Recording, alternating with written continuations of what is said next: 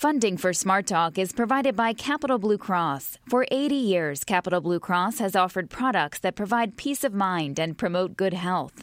Focused on creating a healthier future for our communities through innovations like its Capital Blue Health and Wellness Centers that provide in-person service and inspire healthy living. Capital Blue Cross is behind you for whatever lies ahead. More information is at capbluecross.com. Capital Blue Cross. Live fearless. Smart Talk is also supported by UPMC Pinnacle, who has offered transapical mitral valve repair procedures for more than 3 years and currently serves as a trial site for over 50 clinical trials. Information at upmcpinnacle.com/myheart.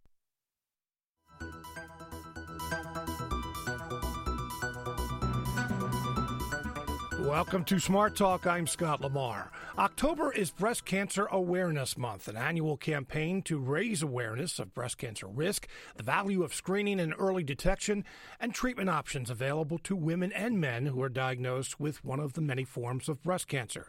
Even though the number of breast cancer diagnoses are down over the last 15 years, 250,000 women and men will be diagnosed with breast cancer this year, and 41,000 will die. To discuss breast cancer today, our guest, Pat Halpin Murphy, is president and founder of the Pennsylvania Coalition Against Breast Cancer. Pat, welcome back to the program. Thank you. Also, Leigh Hurst, founder and president of the Your Boobies Foundation. Leigh Hurst, good to see you again. Good morning. And Danielle Lavetan is the Senior Community Development Manager, MSABC Mega Events, the Northeast region with the American Cancer Society. Danielle Lavetan, thank you for being with us today. Thank you. If you have a question or a comment, we're having a conversation about something that has an impact on a lot of people today.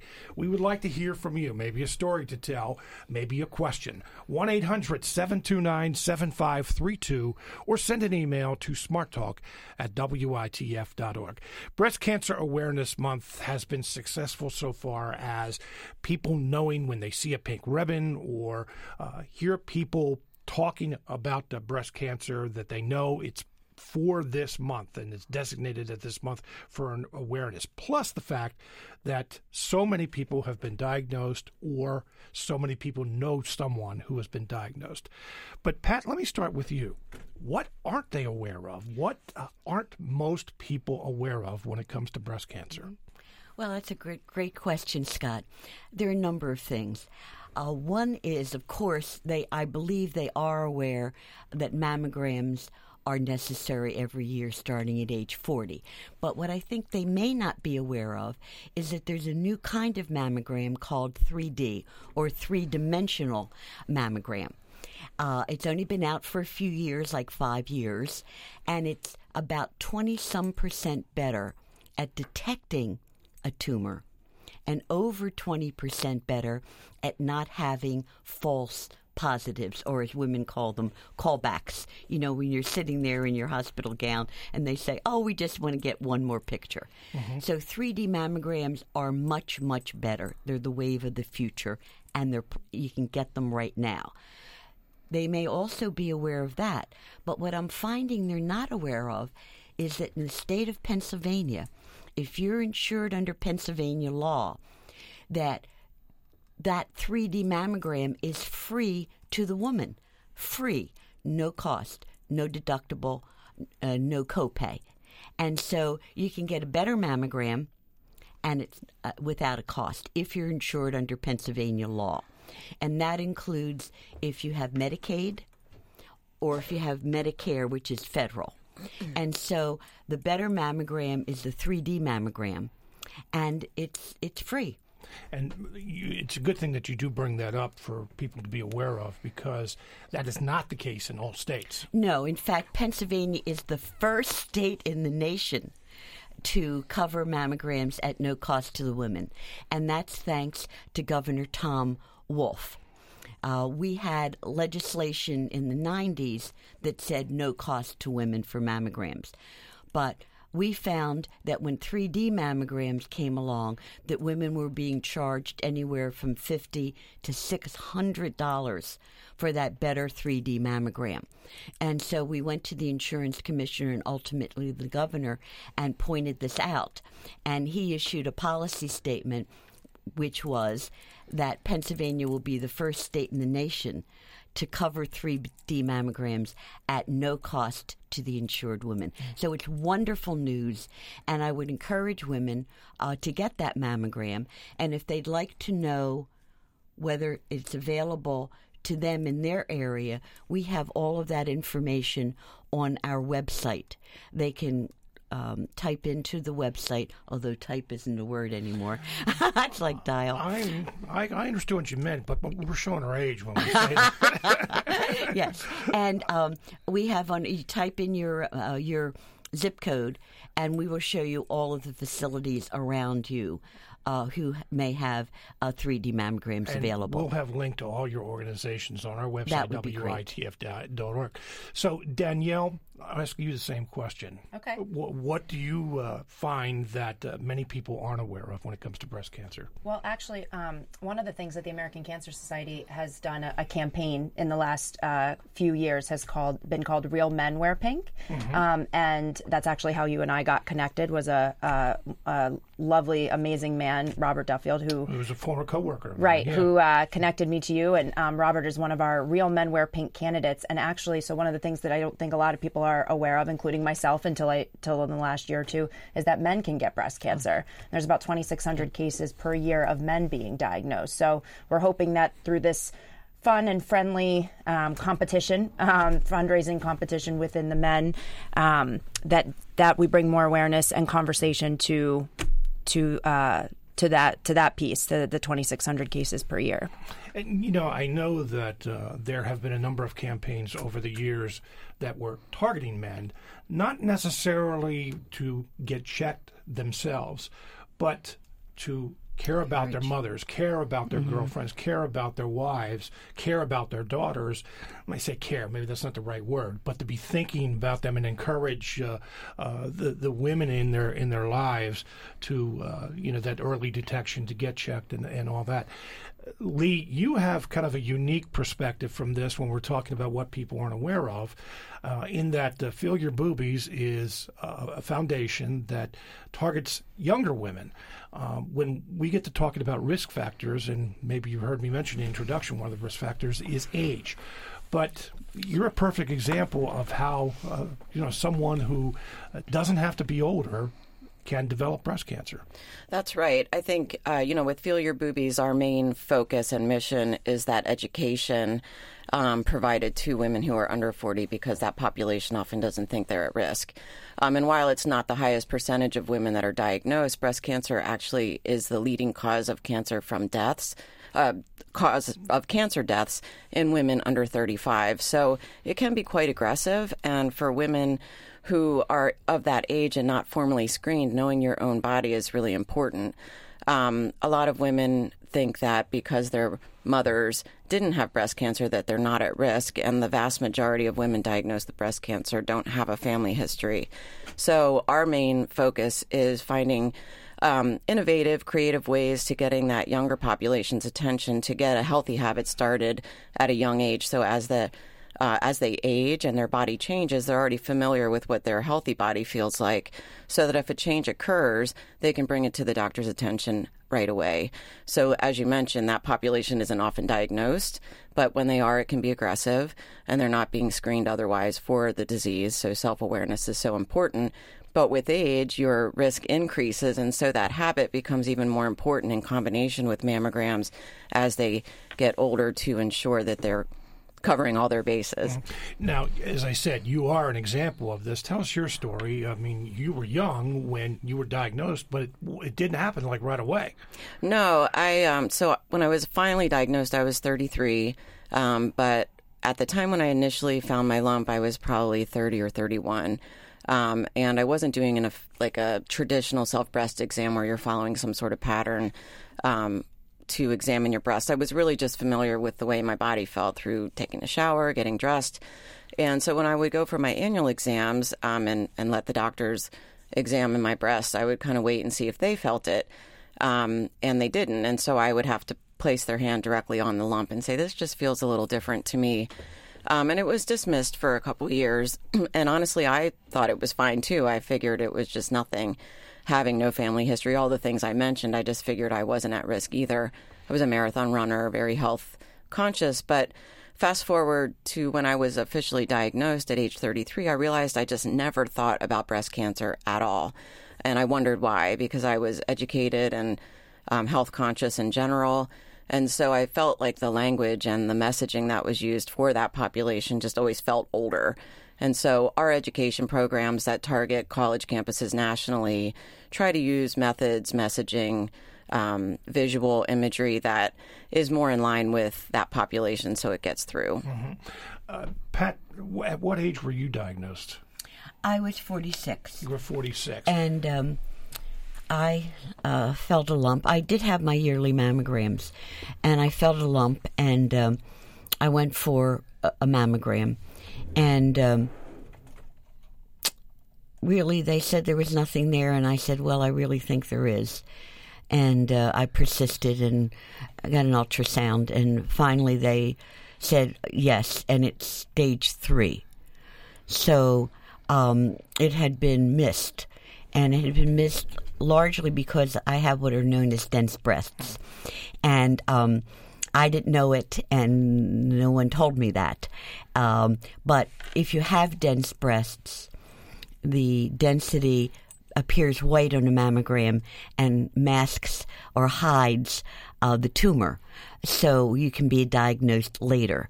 Had I known I had dense breasts, I would have been more aggressive and asked for an ultrasound or an MRI each time, but I didn't know that information.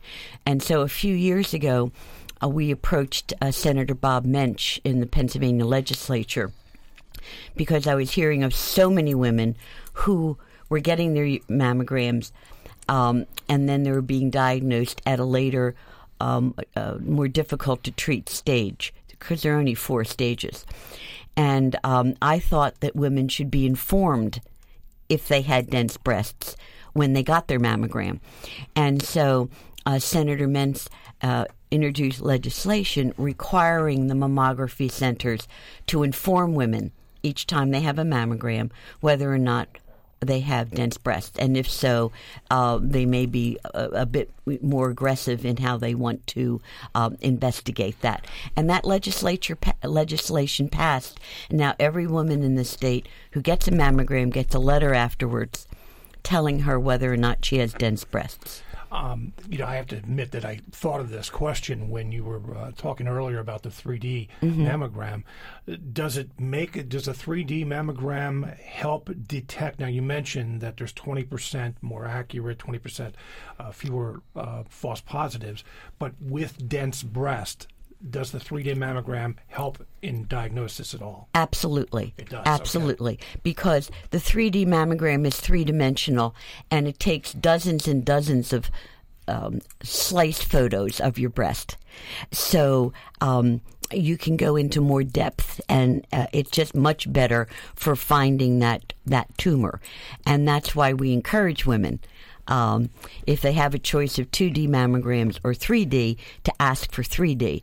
And we're suggesting to them that when women call to make an appointment for their yearly mammogram, that they ask for a 3D mammogram.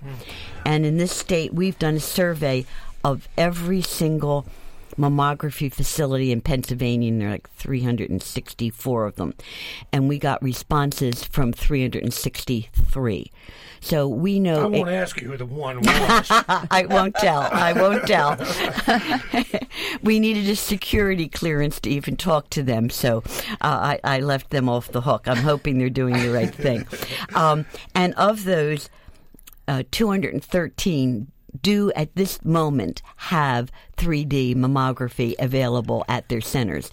And if they check out our website, they can find out if women can find out if the mammography center that they use has 3D. Okay. And they should be asking for that. I think that's the asking part is so important, because you may go to a health system that has multiple imaging locations, and some of those locations have 3D and some of them don't.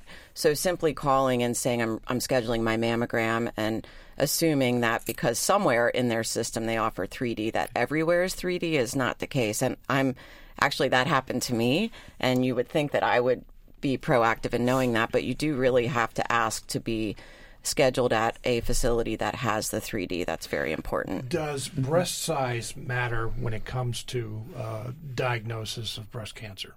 Not really. Density is a factor, but density and size are not related. Okay.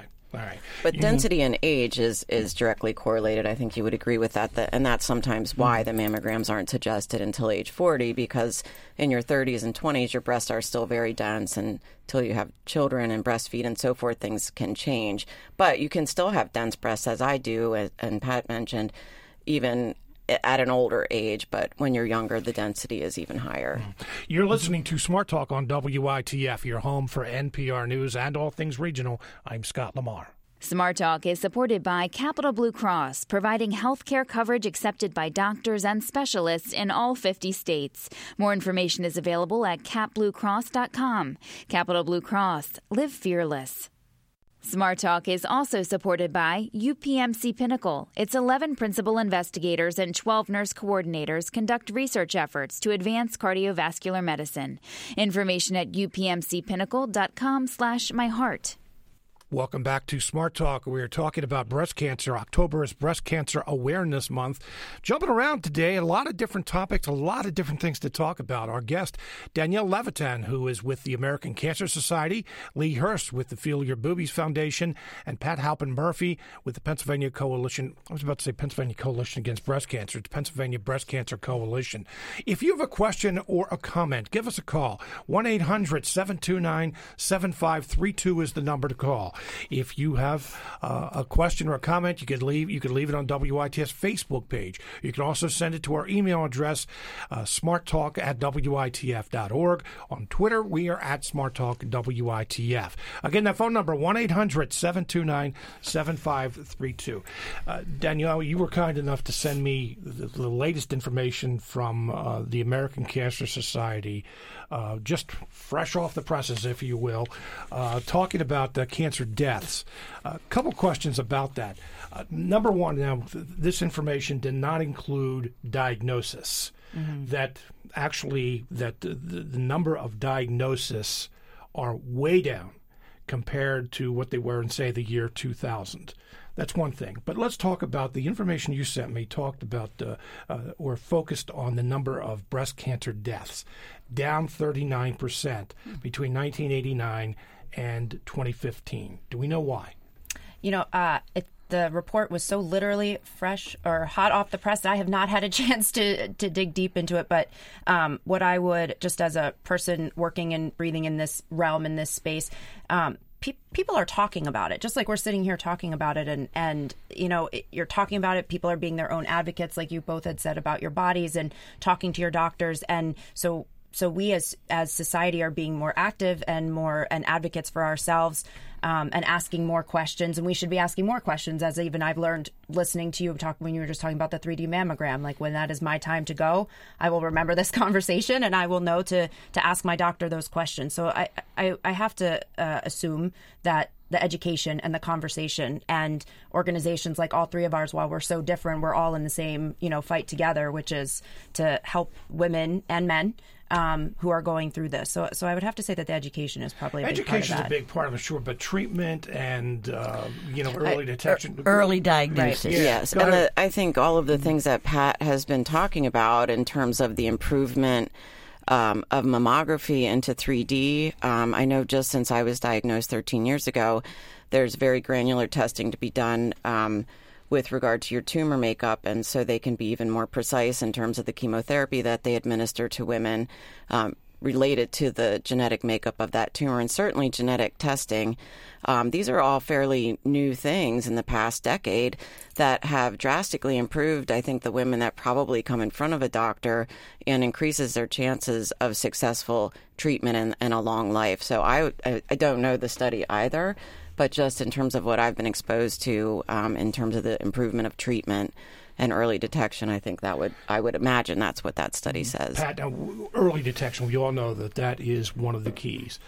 But there has been this question over the last few years, and there was some confusion caused just a few years ago by when a woman should start getting a regular mammogram. There was some controversy there. Now, I've noticed that you've been saying 40. a lot of what you read about breast cancer and early detection says 50 on a regular basis. You're shaking your head Not no. anymore.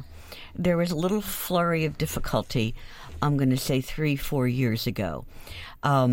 For quite a while, the recommendations of all of our organizations were starting mammograms, at age 40, unless you had a family history or a genetic abnormality. But 40 was the stage. And then a federal agency said, nah, maybe not.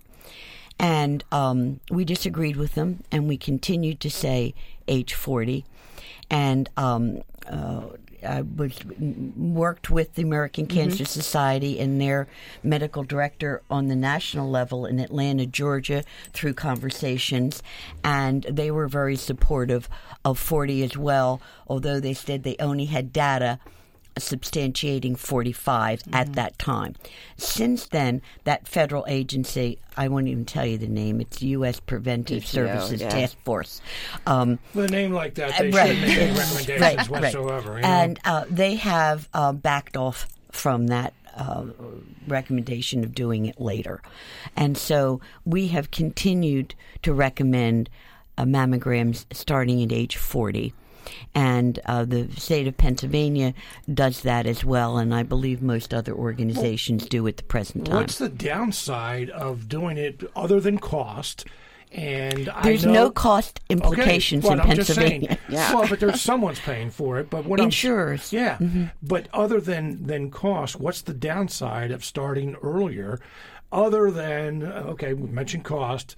And that it's not a very pleasant thing to do. One of the things that I had actually read during that time, I remember when that study came out, and it caused a lot of discussion. One of the things I had read that they had said, and please, ladies, correct me if I'm wrong, but that there was a lot of false positives. And we were actually sort of talking about that while we were waiting to come into the room here, and that sometimes that there was a lot of false positives, and that caused then unnecessary stress, which you both were talking about as survivors. So I remember the study mentioning that was part of the reason why they were saying to change the age recommendation for certain women based on certain factors. But it was the false positives. Yeah, I mean, that enrages me completely to place the idea that stress is something to indicate whether or not you should be tested. I think a woman is very capable of determining what level of stress she can sustain to find out whether she has cancer or not. And that was the same sort of argument that was used against self-breast exams at that time as well. And you're not supposed to touch yourself or what? Well, just that it can lead to false positives, essentially, that you can then present yourself to the doctor with a lump, and that the majority of times, in fact, probably 80% of the times, those lumps proceed to be nothing. However, I have talked to so many women, and obviously my organization focuses on that pre-diagnosed under 40 population. I just think that self-awareness should never be something that is discouraged in any way, shape, or form, not just about breast cancer, but to go public with a study that basically says to women, this isn't something that's necessary, and oh, by the way, mammograms maybe or maybe not. Especially in Pennsylvania, if they're free, there is no reason not to go do that. So that period of time was very troubling. It was. Both with education and screening. People, I won't say like yourselves, but people arguing about, whether it should happen or not. And what was happening then, where you had a lot of confused people out there who didn't know what to do. Let's take a phone call from Patricia in New Oxford. Patricia, you're on the air. Right, good morning. I just wanted to say I was diagnosed with breast cancer in May, and there was never a lump to be felt. Regular mammogram picked it up, and fortunately it was in a very early stage, but even my primary physician couldn't feel a lump. So there's not always a lump. Rarely can you feel a lump. I mean, that is, many women find it through a lump. But that's what mammograms are designed to do, which is to find the smaller microscopic level of cancer and get it before it's lump-like. The idea is to get it before you have a lump. Can I just... I'm so sorry. I was just going to say one point of pride that I love about about the American Cancer Society is actually our research program. And when I hear a story like Patricia that it was discovered during a routine mammogram, the American Cancer Society was the organization that funded the grant that discovered the mammogram. And so I'm glad that we're doing this work, all of us, in different ways, and in research and in advocating and encouraging people to get the mammogram, because then it's literally saving people's lives, like Patricia. Patricia, were you surprised when you got that diagnosis? I was shocked. Really? Yeah. Yes, because I had 30 years of negative mammograms, yes. No history of breast cancer. It was a total shock. How's your health today? Well, I'm fine. I was fortunate. It was stage 1, and I did need chemo, but I went through radiation. So as far as I know, I'm fine. I get another mammogram in December, and we'll take it from there. Well, best wishes to you. Well, thank you. Thank you very much. I'm glad Patricia called in, because when we hear those stories, it lets people know that, I very early on, one thing I wanted to point out, that we're talking about Breast Cancer Awareness Month, but maybe there should be an S on the end, plural, because there are many kinds of breast cancers. And so just point that out, that not all these things are mutually exclusive or are just one thing happening. Let's talk about some of the risk factors. Danielle, risk factors for breast cancer. You know what? I'm actually going to ask the other ladies to maybe help me on that, as they might have more information, either Pat or Leigh. Well, oddly enough, age is a risk factor. The older you are, the more likely to be diagnosed. Of course, any familial situation with first-degree relatives may indicate that you have genetic predisposition toward breast cancer. Can I stop you right there? Sure. Because there's something I would like to point out. I saw a figure that said that if you do have a mother, sister that had breast cancer, had developed breast cancer, that your chances of developing breast cancer double. But at the same time, only 15% of women who have breast cancer have had that first degree. Those numbers are a wide disparity. I don't know the answer to that, but I do know that the vast majority of cancers that are diagnosed have no known genetic cause. And there's some interplay between the BRCA1, BRCA2. Right. There's another PAL-B. But they're a very small percentage. We know about them because in those families, cancer just runs rampant. But there are additional conditions that make you more susceptible to breast cancer. Early first period, late menopause, no children, or children at a later date. But they don't have a substantial influence. They're all put together in what's called the Gale model, and the doctors will ask you questions and see where you fit on that Gale model. But the vast majority of women, they get diagnosed with breast cancer for no known reason. So are you saying that one risk factor doesn't outweigh another, that there could be a number of risk factors, but there's not one that you could point to and say, this is the reason that you have breast cancer? Not in every case. BRCA1 and BRCA2. Which are but genetic, setting that they're genetic. Right. Yeah.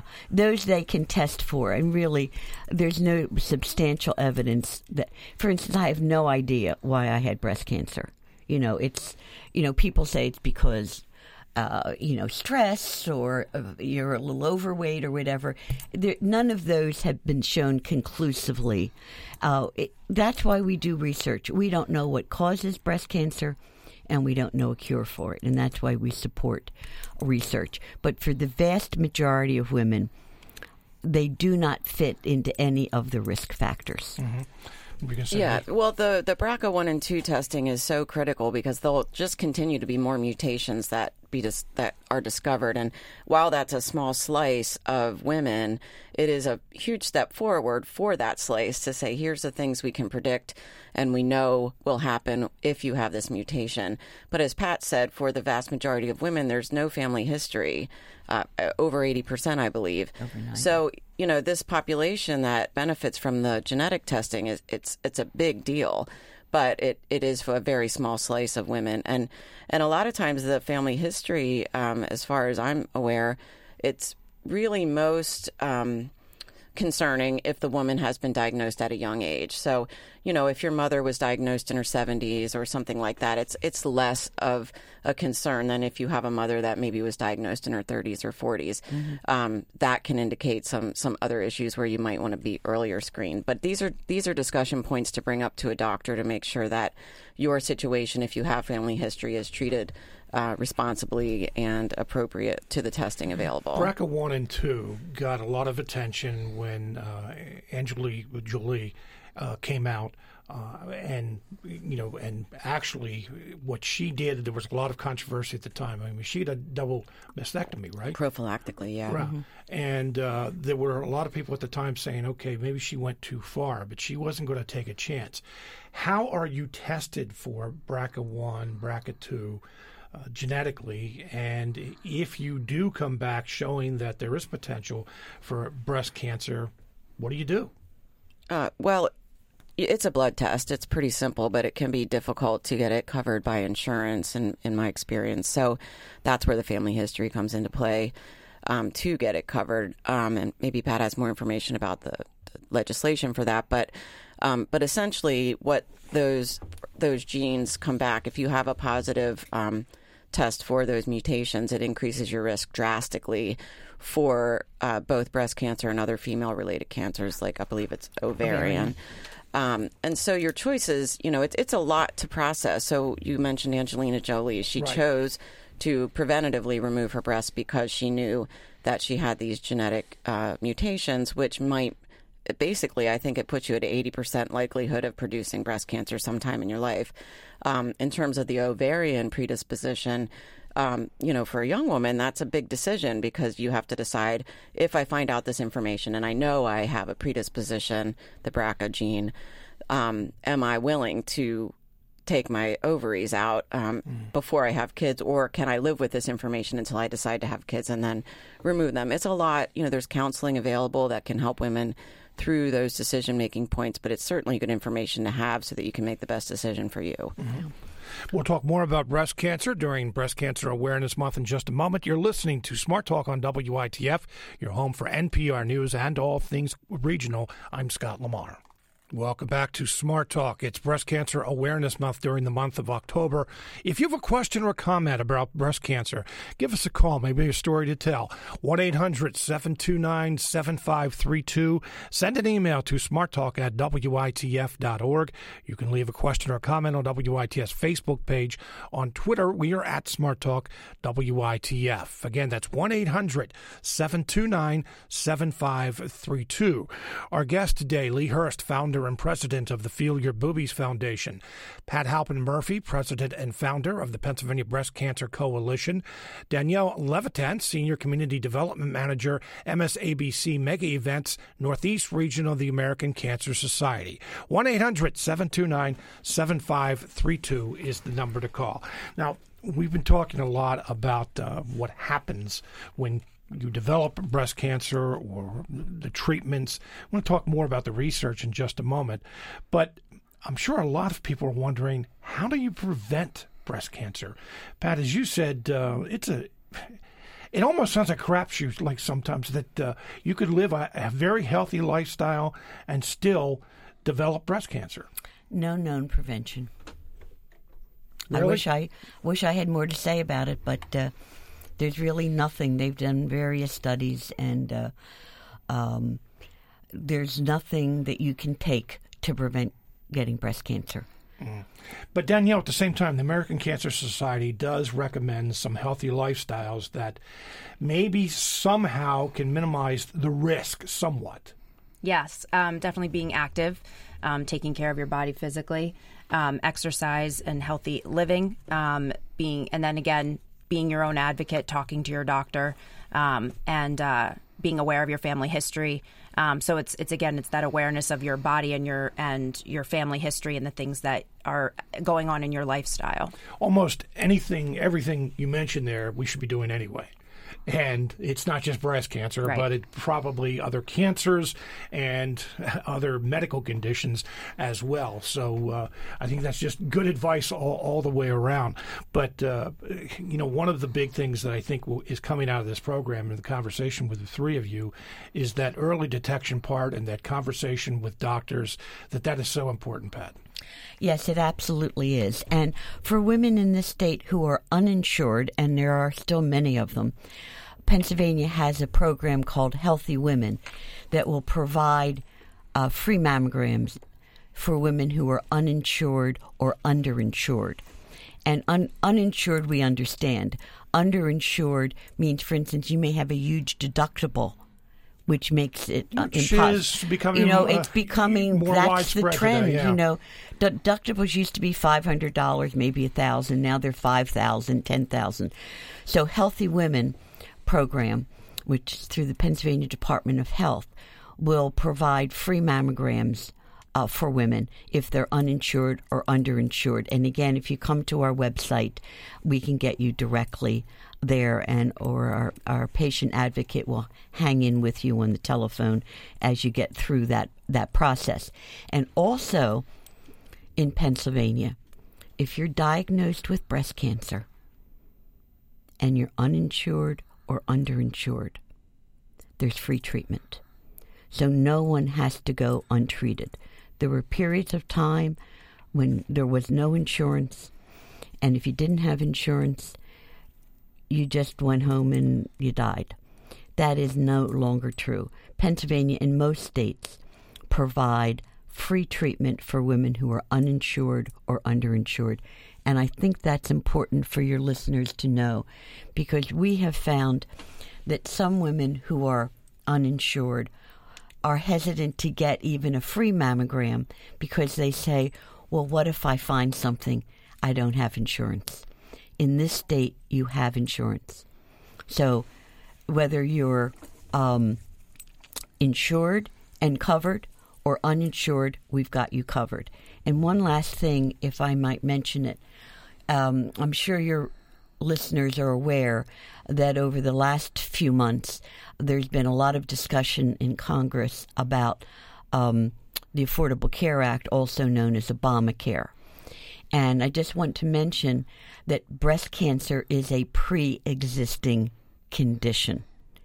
And many of those bills, in fact, almost all of them, removed the current federal protections for people with pre-existing conditions. Today, all insurers must cover breast cancer, whether they want to or not. And there were times when they didn't cover cancer. But under existing federal law, people with breast cancer are covered. If any of those bills passed, that federal protection for people with pre-existing conditions would have either evaporated or shifted to the states. Now, I recall when it used to be a state responsibility, and they had what are called high-risk pools, which means they put all the people with cancer and other difficult disease, life-threatening diseases, in an insurance pool, and they could charge anything they wanted in that to those people. And true, they could possibly get insured, but not at a cost that anyone could possibly afford. I remember one woman who called me before the federal protections for pre-existing conditions went on into effect. And after she was diagnosed for breast cancer, she was dropped from her plan. And to get into this high-risk pool, she had to pay $32,000 a year for insurance. And, of course, she couldn't pay it. So I just want to alert your listeners to that question of federal protections for pre-existing conditions. All breast cancer survivors have a pre-existing condition. Let's take some phone calls. Susan is in New Freedom. Susan, you're on the air today. Thank you, Scott. I want to thank ACS for the wigs and everything when I had cancer. I want to especially thank Pat, her annual program for survivors and the stuff they're doing for research. It's a lot more than pink ribbons, and I did not have the funds to attend the event, and they covered it. But mostly I want to mention about the post-treatment situation for women. Everybody says, oh, it's behind you. And actually, after you finish the chemo, the surgery and everything, it's only just begun. You got years of struggling to pay for the anti-hormonal medication and all the horrific side effects that go along with it, and the depression of waiting for the other shoe to drop. Your eyebrow itches and you think I have eyebrow cancer. I mean, it's just, it's an ongoing trauma for the rest of your life that you're dealing with PTSD for many women. The other thing is the pressure to reconstruct. And for the most part, the plastic surgeons that I consulted did not present all of the possible issues that go along with fat transfer, getting necrotic, things slipping, the fact that your pectoral muscles are not going to work the same way, all of the multiple surgeries and revisions and things like that. I chose to go flat. I didn't want any more surgery, and there was a huge amount of pressure every time I went back to the doctor. You know, you can always change your mind so that you can look normal. I'm normal flat, and I have sensation in my chest that I would not have if I had plastic in my chest.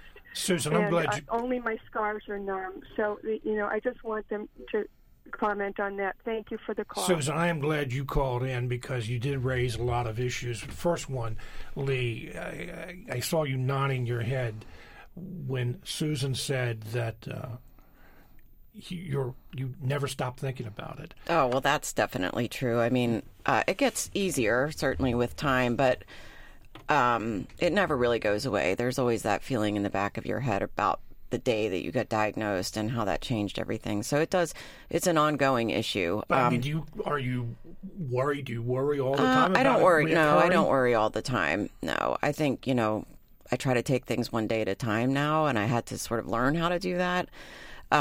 So it is something that you always think about. I think there's one other thing that she brought up that I always talk to women about when they come to me with a diagnosis is the mental health side of it. I think it's being talked about more, but I did fine during treatment. You know, it was fight or flight sort of mentality. It was like, well, let's get this done. You know, I continued to run, I continued to walk, but things are not normal for you after you're done. It's like you're released back out into the world to get back to normal, and you realize that things aren't normal. Like, you just went through something very traumatic.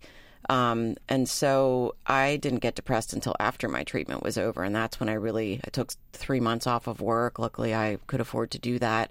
Went to counseling weekly, took Lexapro to sort of manage the anxiety around it because I'm a type A personality, a fixer.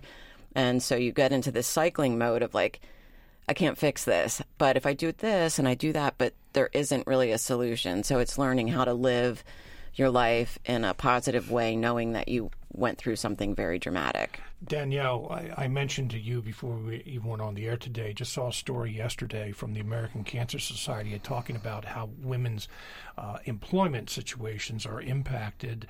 And a lot of times it even has, some women may decide to change the method of treatment because they want to take less time or they can't afford to.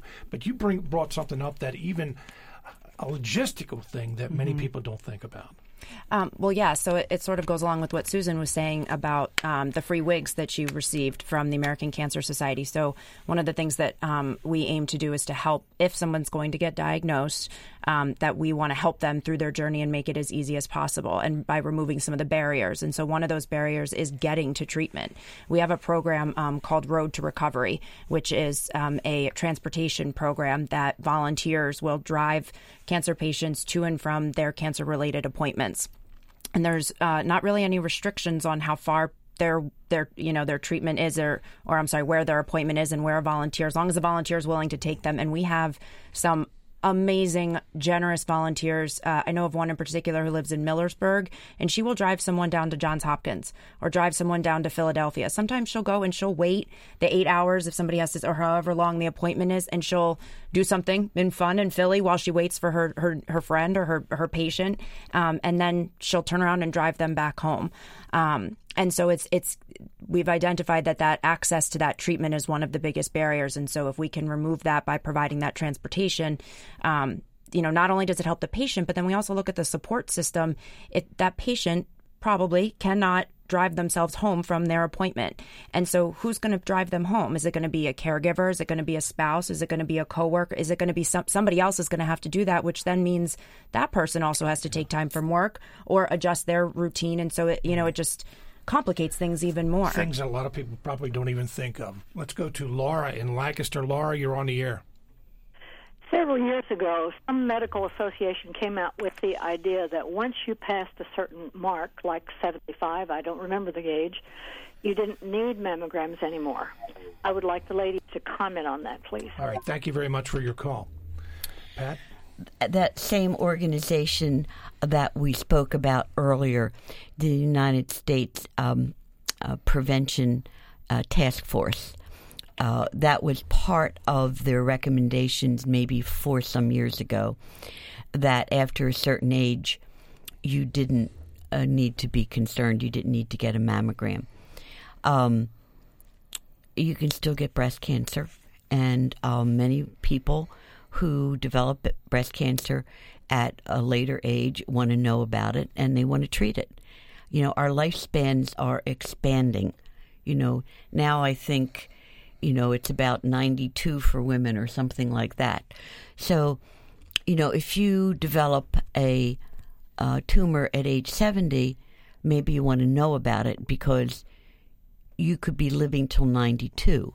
And if you don't treat it, if there's one thing about breast cancer, if you got it and you don't treat it, there's no good outcome. Let's take another call here from Julie in Rebersburg. Julie, you're on the air. Yeah, I have actually a couple of calls. I don't have the questions. You don't have much time. I would like to talk about DCIS. I have been treated twice for DCIS, once in each breast. Have a family history. My mother died of breast cancer. And also on things like 3D mammograms and enhanced mammography, is there my experience is that they end up costing a significant amount over the regular mammogram. I mean, my mammograms are covered by my insurance, but the 3D is not.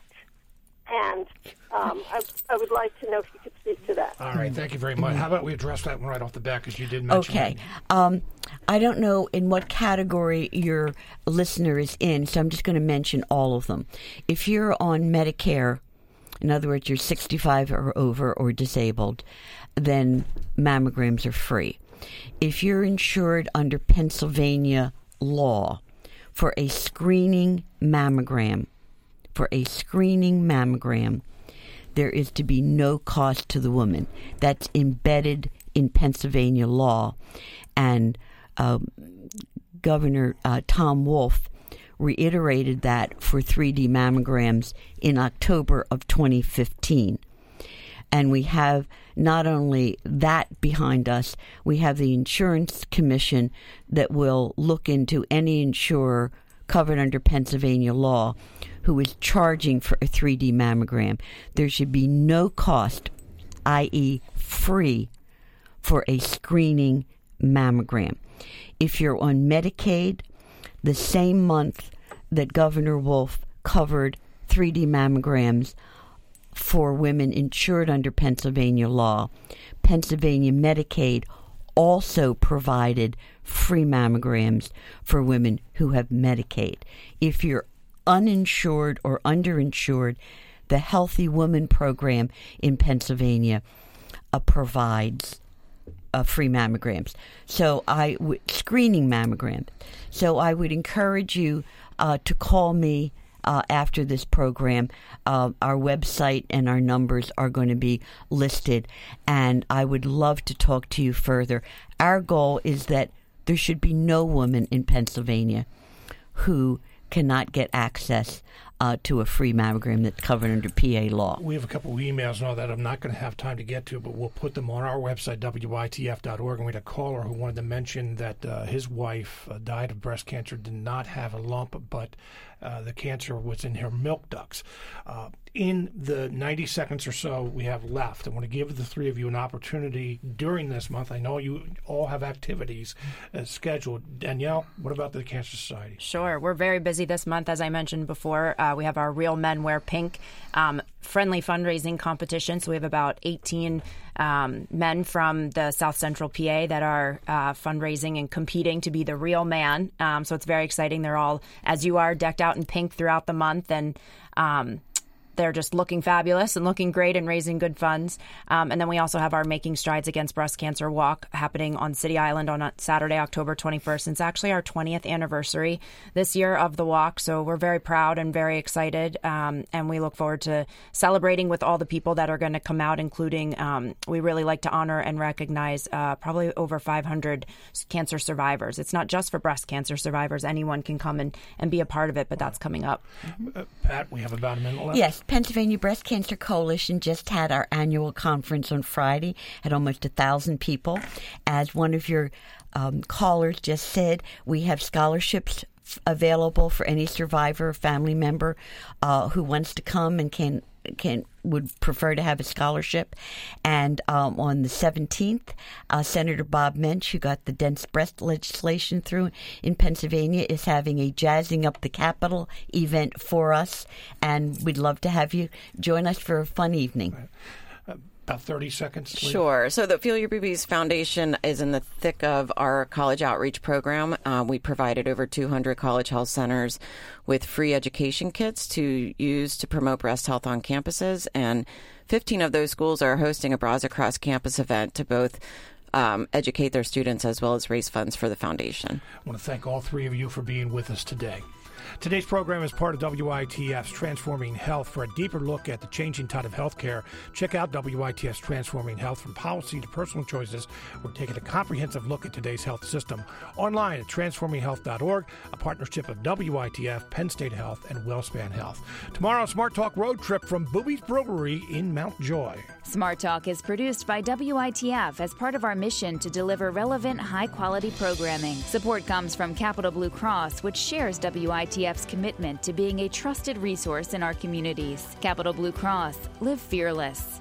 Smart Talk is also supported by UPMC Pinnacle, committed to reducing hospital-acquired infections and readmission rates. More information on UPMC Pinnacle's achievements in patient safety can be found at upmcpinnacle.com/quality.